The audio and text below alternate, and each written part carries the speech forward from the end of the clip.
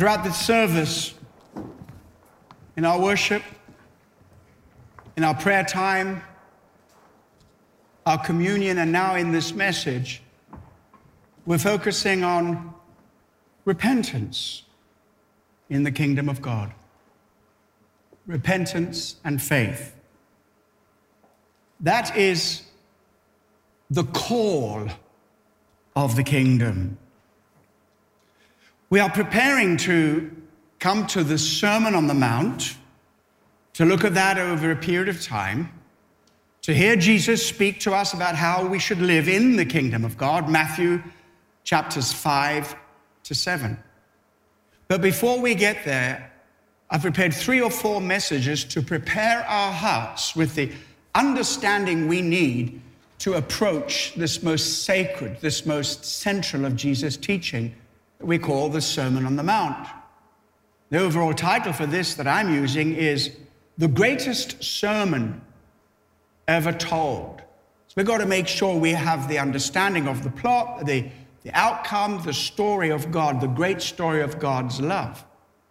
Also, Matthew doesn't begin his gospel at chapter 5. He says stuff before he gets to the Sermon on the Mount, so that the readers would be ready and prepared to have their lives orientated towards who Jesus is, what his call upon our life is, and how he works powerfully in our lives, so that we can enter into that place where we sit at the feet of Jesus and hear from him how we should live once we're in the kingdom. But before we get there, we need to understand what the kingdom is. And I spoke about that in my first message. And then how to enter the kingdom, being born again. That's my second message.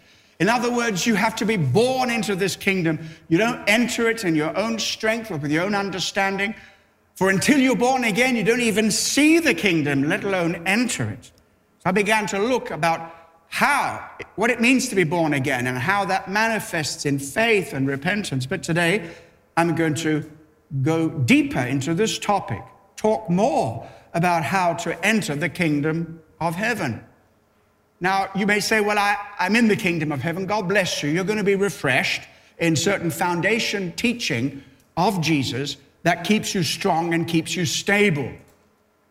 At least once a year in our regular annual church program, we take people away for an encounter weekend, and we go through these things together, right from the most senior person in the church, right through the newest believer. We come back and reconsecrate our lives, and we revisit that first love we had and what it means to turn from our sin, put our faith in Jesus, and to continue to walk in repentance and faith as we pursue Jesus. Remember this key phrase: repentance is always forward-looking. So you may say, well, I'm a believer. All right, you're going to be refreshed today. But there are others who will say, well, I don't really know. I kind of go to church. Maybe I don't. I've got my own ideas, maybe. But I need to share with you how God calls you to respond to the presence of this kingdom on this planet. Jesus is with the Father right now, but his Spirit, the Spirit of the kingdom, is as present on this earth as Jesus was physically 2,000 years ago. And the kingdom that came 2,000 years ago has not gone away. In fact, it's growing and expanding. And so this news for you today and the call of the kingdom is as fresh today in your ears as it was in the ears of those early first century followers of Jesus. Now, in order to go back to this and have a look at it, we need to go back to the beginning of Jesus' ministry in Galilee. And for that, we're going to read again Matthew chapter 4. Look at verses 12 through 17. Do open your Bibles. I know we put the scriptures on the screen for you, but make sure you have your Bible, carry it with you, and have a look, and you can have a look at context and check things out. But I'm going to put on the screen for you Matthew 4, verses 12 to 17, and let's read that together. Now when he, that is Jesus, heard that John had been arrested, he withdrew into Galilee. And leaving Nazareth, he went and lived in Capernaum, by the sea in the territory of Zebulun and Naphtali, so that what was spoken by the prophet Isaiah might be fulfilled. The land of Zebulun and the land of Naphtali, the way of the sea beyond the Jordan, Galilee of the Gentiles.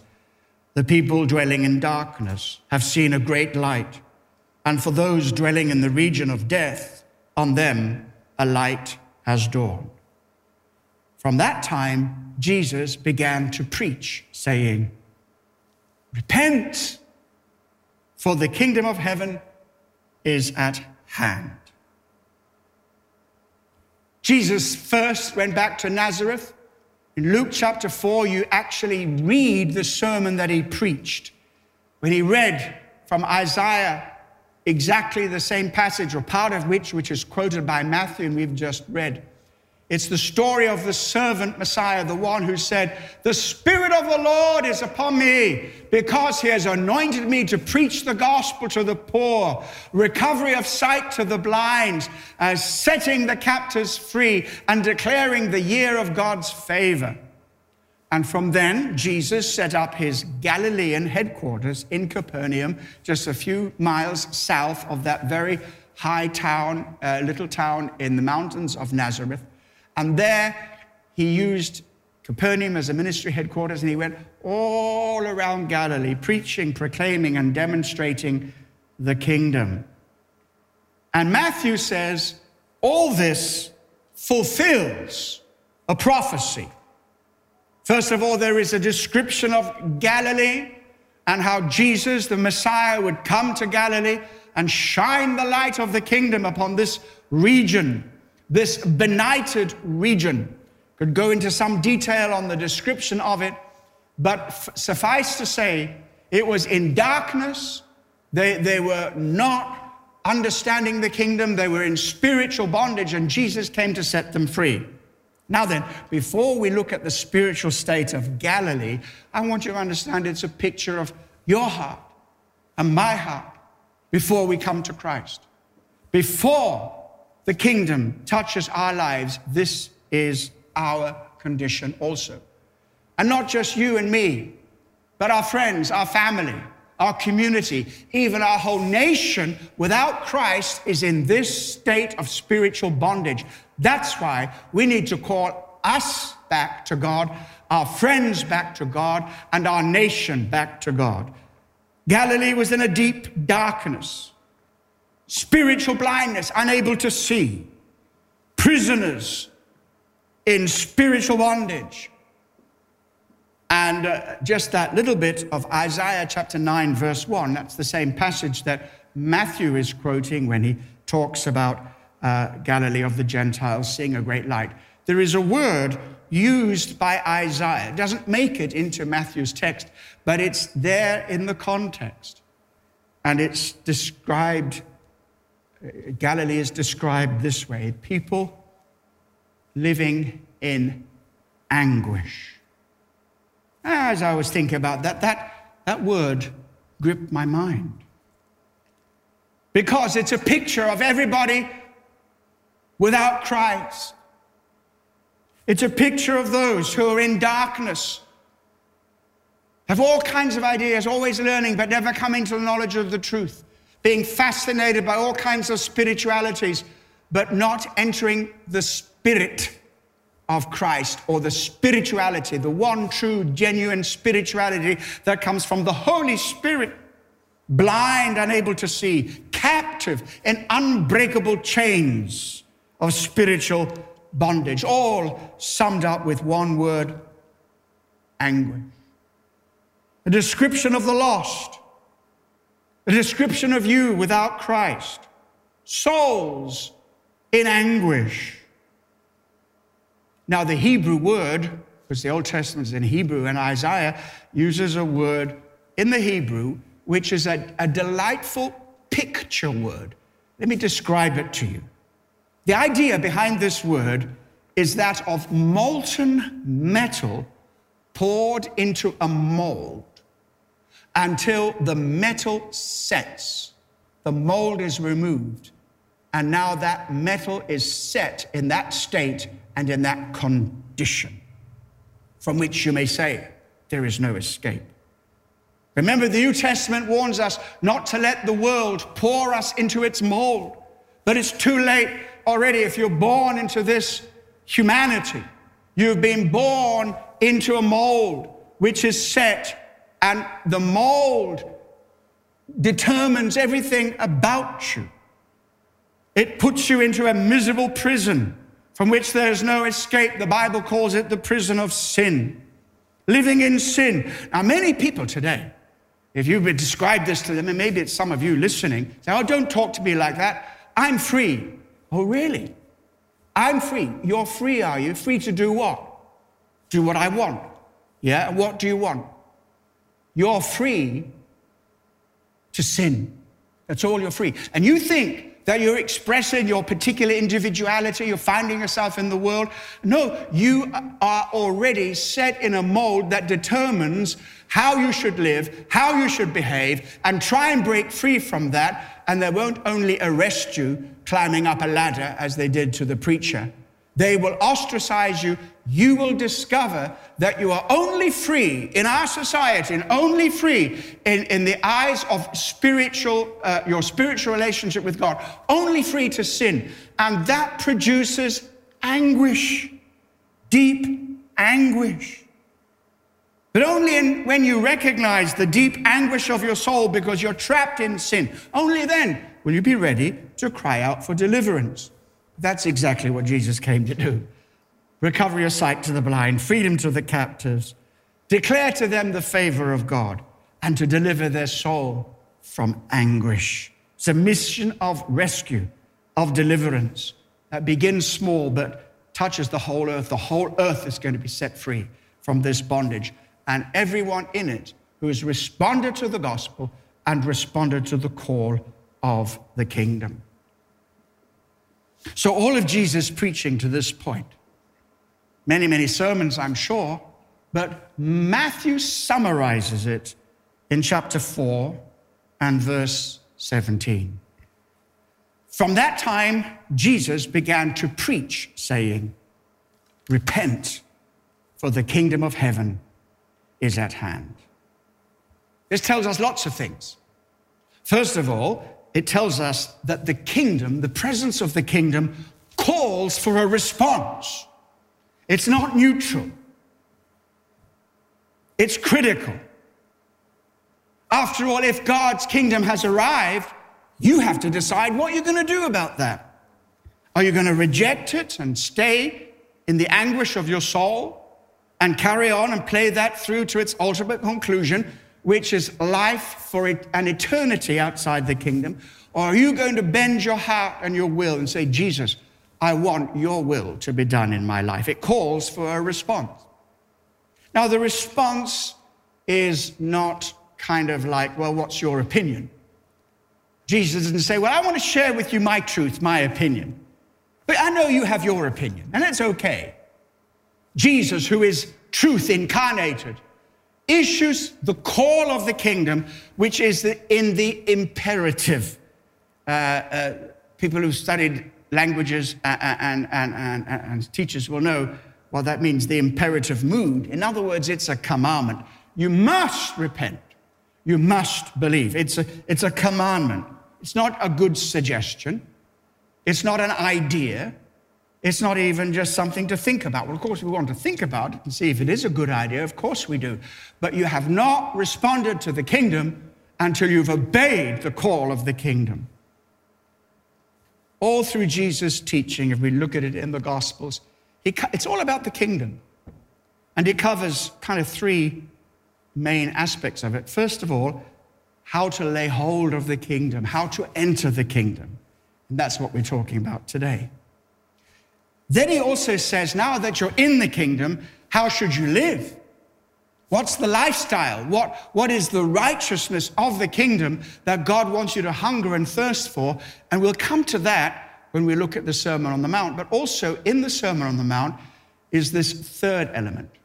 Entering the kingdom, living in the kingdom, and preparing for the future coming of the kingdom.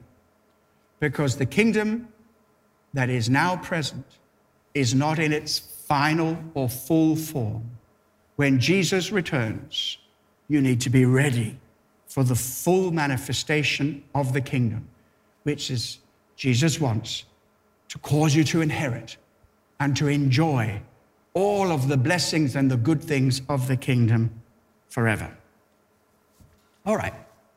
So Matthew records Jesus as saying, the kingdom of heaven is here. Repent. Luke, quoting the same incident, includes another detail. The time is fulfilled, the kingdom of heaven is here. Repent and believe the good news. So we have repentance and faith together. And that's interesting. I want you to understand this. Repentance and faith are two sides of the same coin. If I handed you a coin and it's head side up, you will know that there's a tail side. The whole coin, it's two sides. If you had the tail side, you know there's a head side. So you can talk about the head, but it also involves the tail and so on. So here it is. Sometimes the expression is used with both these things stated. Repent and believe. That's the fullest statement. But sometimes it's just repent. But the word believe is implied because you can't have true repentance without also having true faith. Just like you can't have a coin, tails only or heads only. And sometimes it's, well, in fact, often it's believe. Believe. In other words, whoever believes shall not perish but have everlasting life. The Philippian jailer, what must I do to be saved? Believe on the Lord Jesus Christ. But when you are called to believe, you need to know that you can't really believe unless you also repent. Faith, believing, is a turning towards Christ and embracing Christ and putting your trust in him. And repentance is turning away. Let us do a demonstration of this. So I want somebody today who's prepared to come on the platform and be Jesus. Sir, would you be prepared to come onto the platform and just be Jesus? It's very simple. Yes, you. Don't look behind you. Are you prepared? Come here, stand up, and just stay at this spot because we've got to keep our separation. Now, in the kingdom, we come closer than this, but this is just an illustration. And up here, you may remove your mask, okay? So, under this cover, I have something very embarrassing. It's all my past sin, all baggaged up appropriately in these rubbish bags. Unfortunately, there is no council in England that knows how to dispose of your sin baggage. But here we go. This is a picture of my life and your life before we enter the kingdom, before we turn to God. So here we are. This is my life. Now then, to make this illustration correct, Jesus is standing there. I've got a line for you to learn. Repent and believe and come to me. All right, do you want a little rehearsal? Repent and believe and come to me. You've got to say it with a loud voice. Give it a try. Repent. Oh, no, come on, proclaim. Repent and believe and come to me. Okay, he doesn't have a microphone, but there it is. All right, let me just get this out of the way. Thank you. Now then, before we come to faith in Christ, our back is to Jesus. We're going away from him. Our back is to the kingdom of God. We're going away from the kingdom of God, and we're carrying all our sin. And our sin is so precious to us. Sometimes we get to feel the burden of it, but most of us are totally unaware of the real anguish of our souls.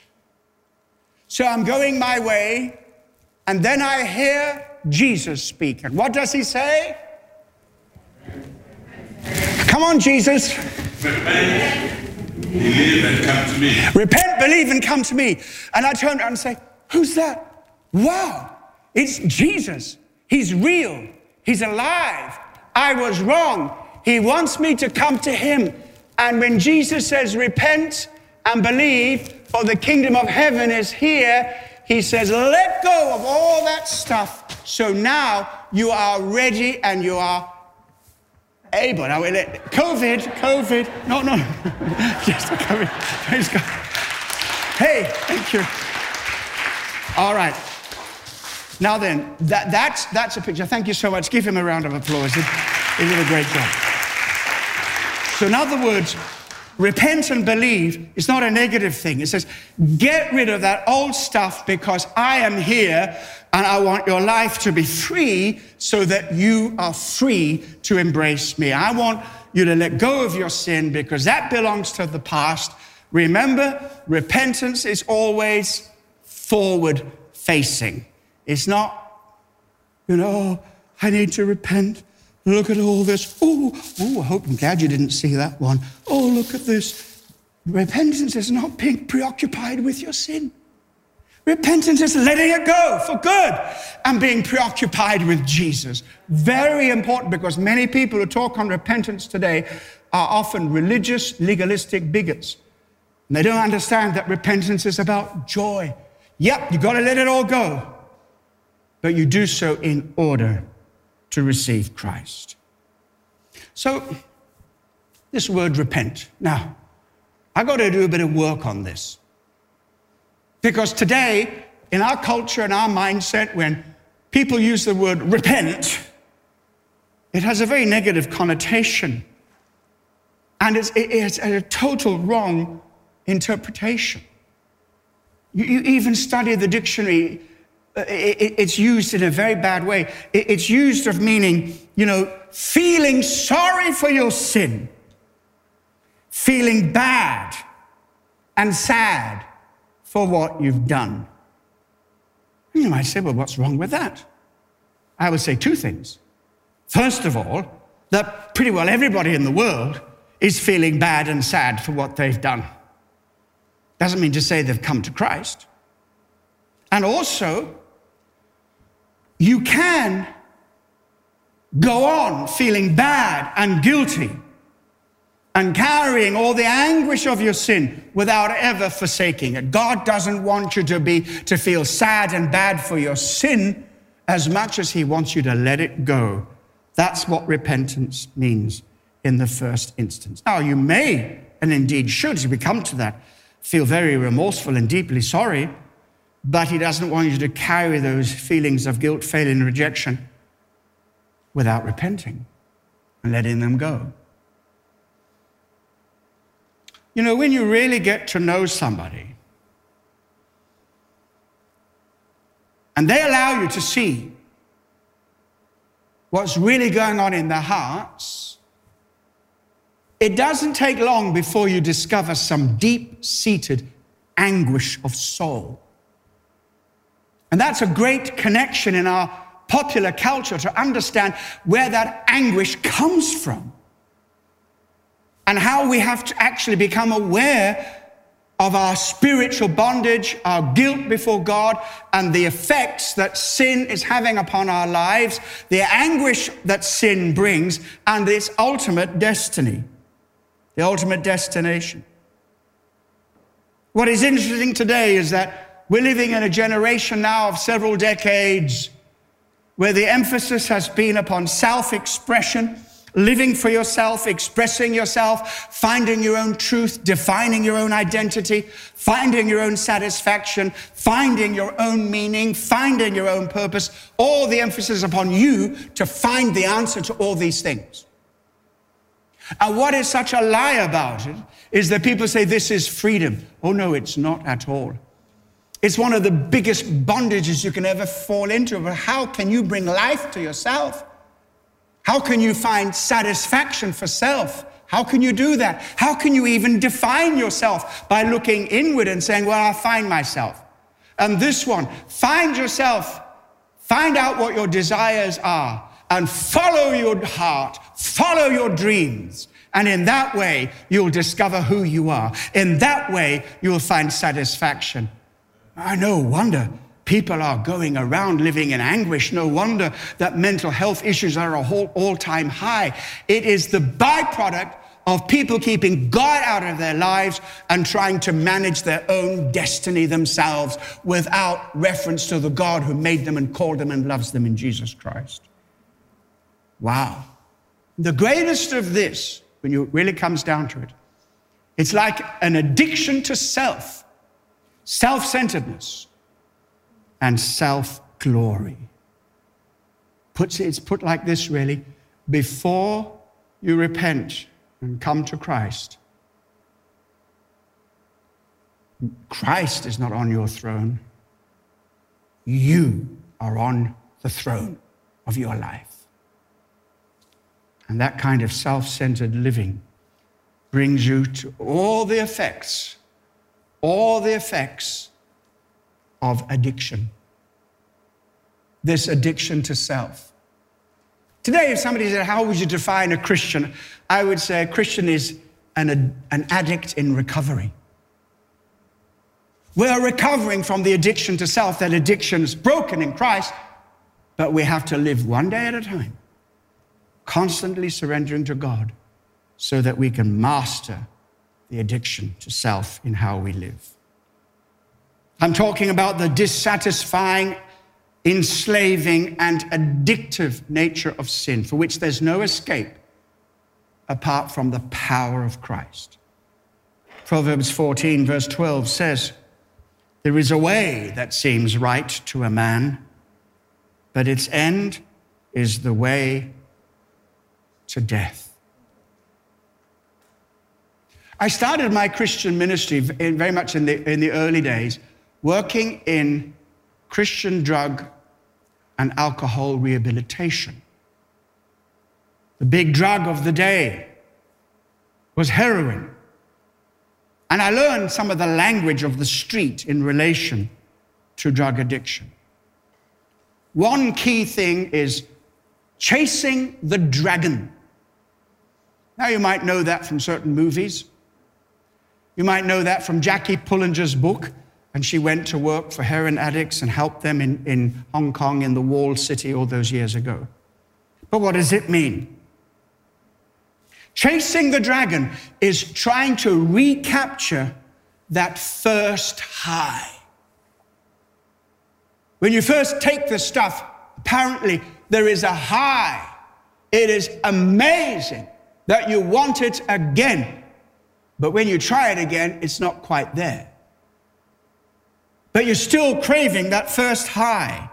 And it becomes all the more elusive every time you use, and you fail to recapture it, and it becomes less and less effective until eventually you are so hooked on this without the satisfaction, chemical satisfaction anyway, that you had in the first instance. Chasing the dragon. It happens in all kinds of addictions. Whatever you're addicted to, you need more and more and more to get the original result. There's all kinds of things here, psychology, brain chemistry, all kinds of things. A man who described himself as having a sexual addiction, this is what he said. Now, he'd recovered, but this is what he said. He said, it was the only time in my life that I felt alive. It was a high, a dopamine high, a psychological high. There was a high. And he said, the thrill and excitement of being a woman, being with a woman, and especially after a while, not just one, but lots of women. The only time I could get that high again was if I found a new woman online, on the internet, or however. I needed a new woman constantly to give me that high, and I found it didn't work. Each time it left me feeling emptier and emptier than ever. And the only way to try and get rid of the emptiness was to go and do it again and again and again, leaving me more and more empty each time. That's addiction. If you're suffering from addiction, sex addiction, internet addiction, many people have abused lockdown by going online And it's happening amongst us. God help us. Today is the day you say no to your addiction and you return to Jesus Christ. Can I have a strong amen from your heart? We need each other. Don't judge anybody. We need each other.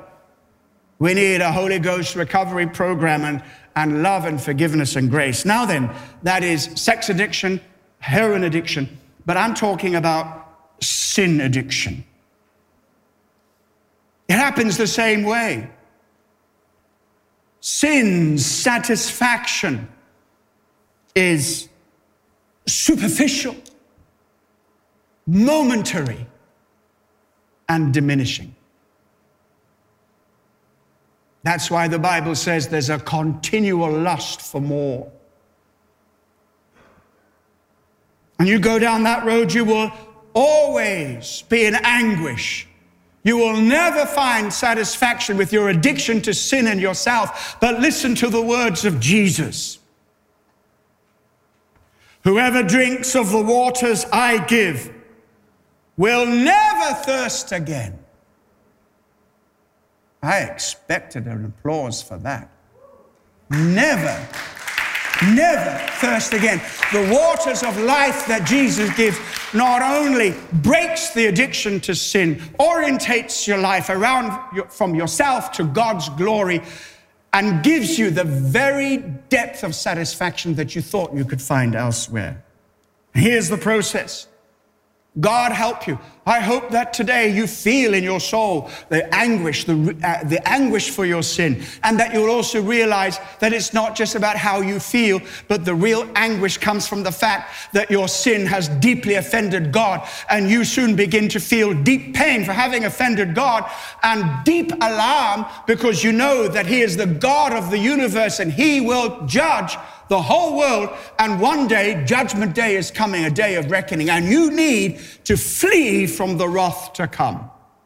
All that, it sounds negative, doesn't it? But you will see, repentance is always forward-looking. That's the old stuff. That's the bad stuff. That's why you say no to all that stuff and not just walk to embrace Jesus, but run to embrace Jesus, who is your security, who is your authority, who is your identity, who is your Savior, who is your Lord, and the one who gives you life. Amen and amen.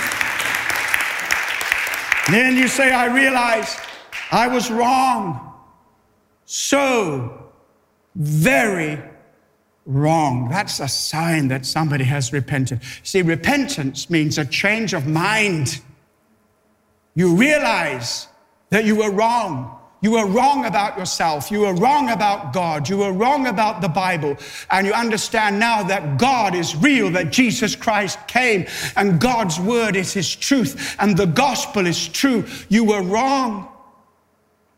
And you admit it.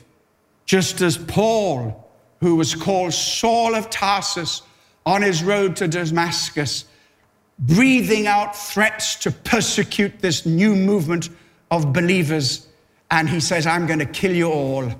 And he met Jesus. And he realized he was so wrong, that this Jesus of Nazareth was not some false teacher, some sectarian interloper, but he was and is Yeshua HaMashiach, Jesus, the Messiah. I was so wrong. And in that, when you know it's all that behind you is wrong and it doesn't satisfy, it's going to continue to perpetuate and increase the anguish of your soul, you turn around and you follow Jesus and you keep running. Repentance is always forward facing. And so this is what it means to repent.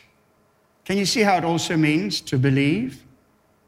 Because repentance, which is a change of heart and mind, leads to a turnaround of life and a whole new life as you follow Jesus. Repentance, which says, I was wrong about Jesus and the gospel, now turns around and says, Jesus, I commit, I believe you, I put all my trust in you, especially in the truth of who you are and what you've done for me. It's about the truth of the gospel.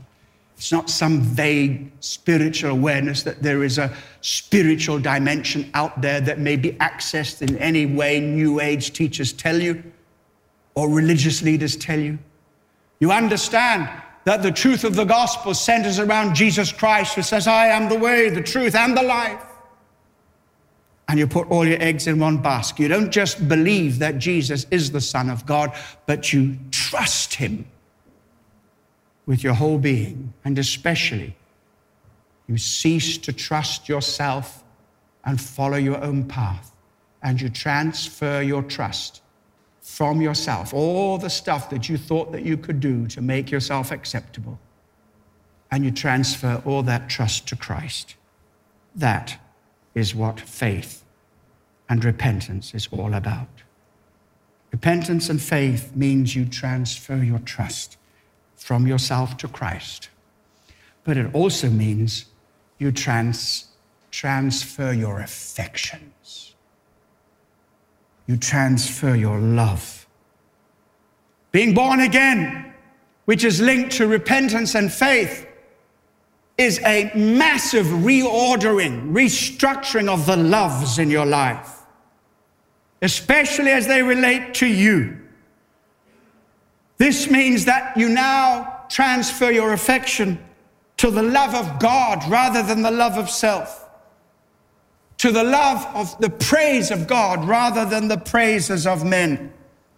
That you learn to love God above the love of sensual pleasures of this life.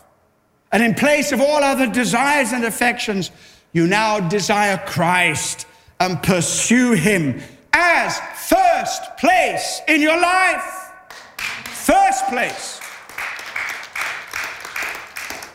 So often, and I'm coming to land, but so often in our cell vision, you cell leaders will know why I'm preaching like I'm preaching today, because you spend all your time, day and night, on the phone trying to persuade people to get them to the place where they'll actually put Jesus first in their lives. You shouldn't have to do that. It happens at conversion. If you're properly born again and you've turned to Christ, you love him more than anything else. You die for him. Now, that love may not be as developed as we're able to articulate it now, right? But you grow in your grace and your love. I want to say to you, if Christ is not in first place in your life, get him very, very quickly. Don't go to lunch until you've done it. And it is that simple. Say, Jesus, I want you back. I want you first class in my life. Now, remember I said Christians are addicts in recovery. It doesn't mean to say that it's all plain sailing. If you've ever tried to help people coming in some addiction, it's a long-term process, and you have to be patient and help them. There will be hiccups and there will be relapses, but this means we're not perfect. But fundamentally and permanently, our lives have been changed. And what we want, you might say, well, Jesus isn't first in place in my life, and I'm sorry about that. But the fact that you're sorry about that, the fact that you want him there, you desire him to be there, is the great, great start. And when we embrace him, everything changes. The affections of our heart changes. And now we're so full of gratitude. We'll love him because he first loved us. And even though we may fail him and do, we quickly come back and say, God, forgive me. Help me. Have you been born again? Have you truly repented from your sin and put your faith and trust in him alone? Have you done this and need refreshing? Let's pray. Every head bowed, every eye closed right now. Please don't spoil this holy moment. Everybody, under the sound of my voice today, wherever you are, I challenge you and confront you lovingly, but with the truth of the gospel. Jesus is the Son of God. He died for your sins. Can you believe that? No? Can you investigate that? Are you ready to inquire at least? And if you have inquired and you say, yeah, I believe it, are you ready to commit to it, to trust in Jesus? Not just believing that he is the Savior of the world, but it's believing in him to save you. Heavenly Father, we come before you today. We ask for your goodness and your grace. Do what only you can do, Lord. I know that the word of God carries power to create faith. Faith comes by hearing, and hearing by the word of God. And I pray that you create faith and repentance in the hearts of all who hear, and fresh repentance and fresh faith in all of our hearts. As we together as a body of people say, God, we turn afresh to you. We refuse to look backwards. Repentance and faith always takes us forward, closer to you. So we draw near to you in Jesus' name. Amen and amen. Before we hand over for the final song, let me just give you a little bit of instruction. This is more than just repeating a prayer, you know. This is speaking from your own heart and crying out to God, save me. And there might be things you don't understand. I didn't understand everything. In fact, I understood very little when I became a Christian, but I understood this. God loves me, Jesus died for me, and he wants me to turn from my sin to follow him. How about that? A Sunday school child can understand that. The cross before me, the world behind me, no turning back. You can understand that. All the depth and the understanding and the growth and the fruit takes time to develop. But right now, you just need to say yes to Jesus in your heart. You can talk to us. You can do it by going to the welcome room, linking to that. You can contact us through info@kt.org. Or you can also go online and have a look at The Way to God on that top-down menu. Drop it down, and you will see there's more there. But it's so important. Listen to me. Listen to me. God wants to do so much in your life. Our nation is at a turning point. It's at a flashpoint. God is calling more and more people into his kingdom that we might stand for righteousness and be part of the solution, no longer part of the problem. God is calling you. Amen.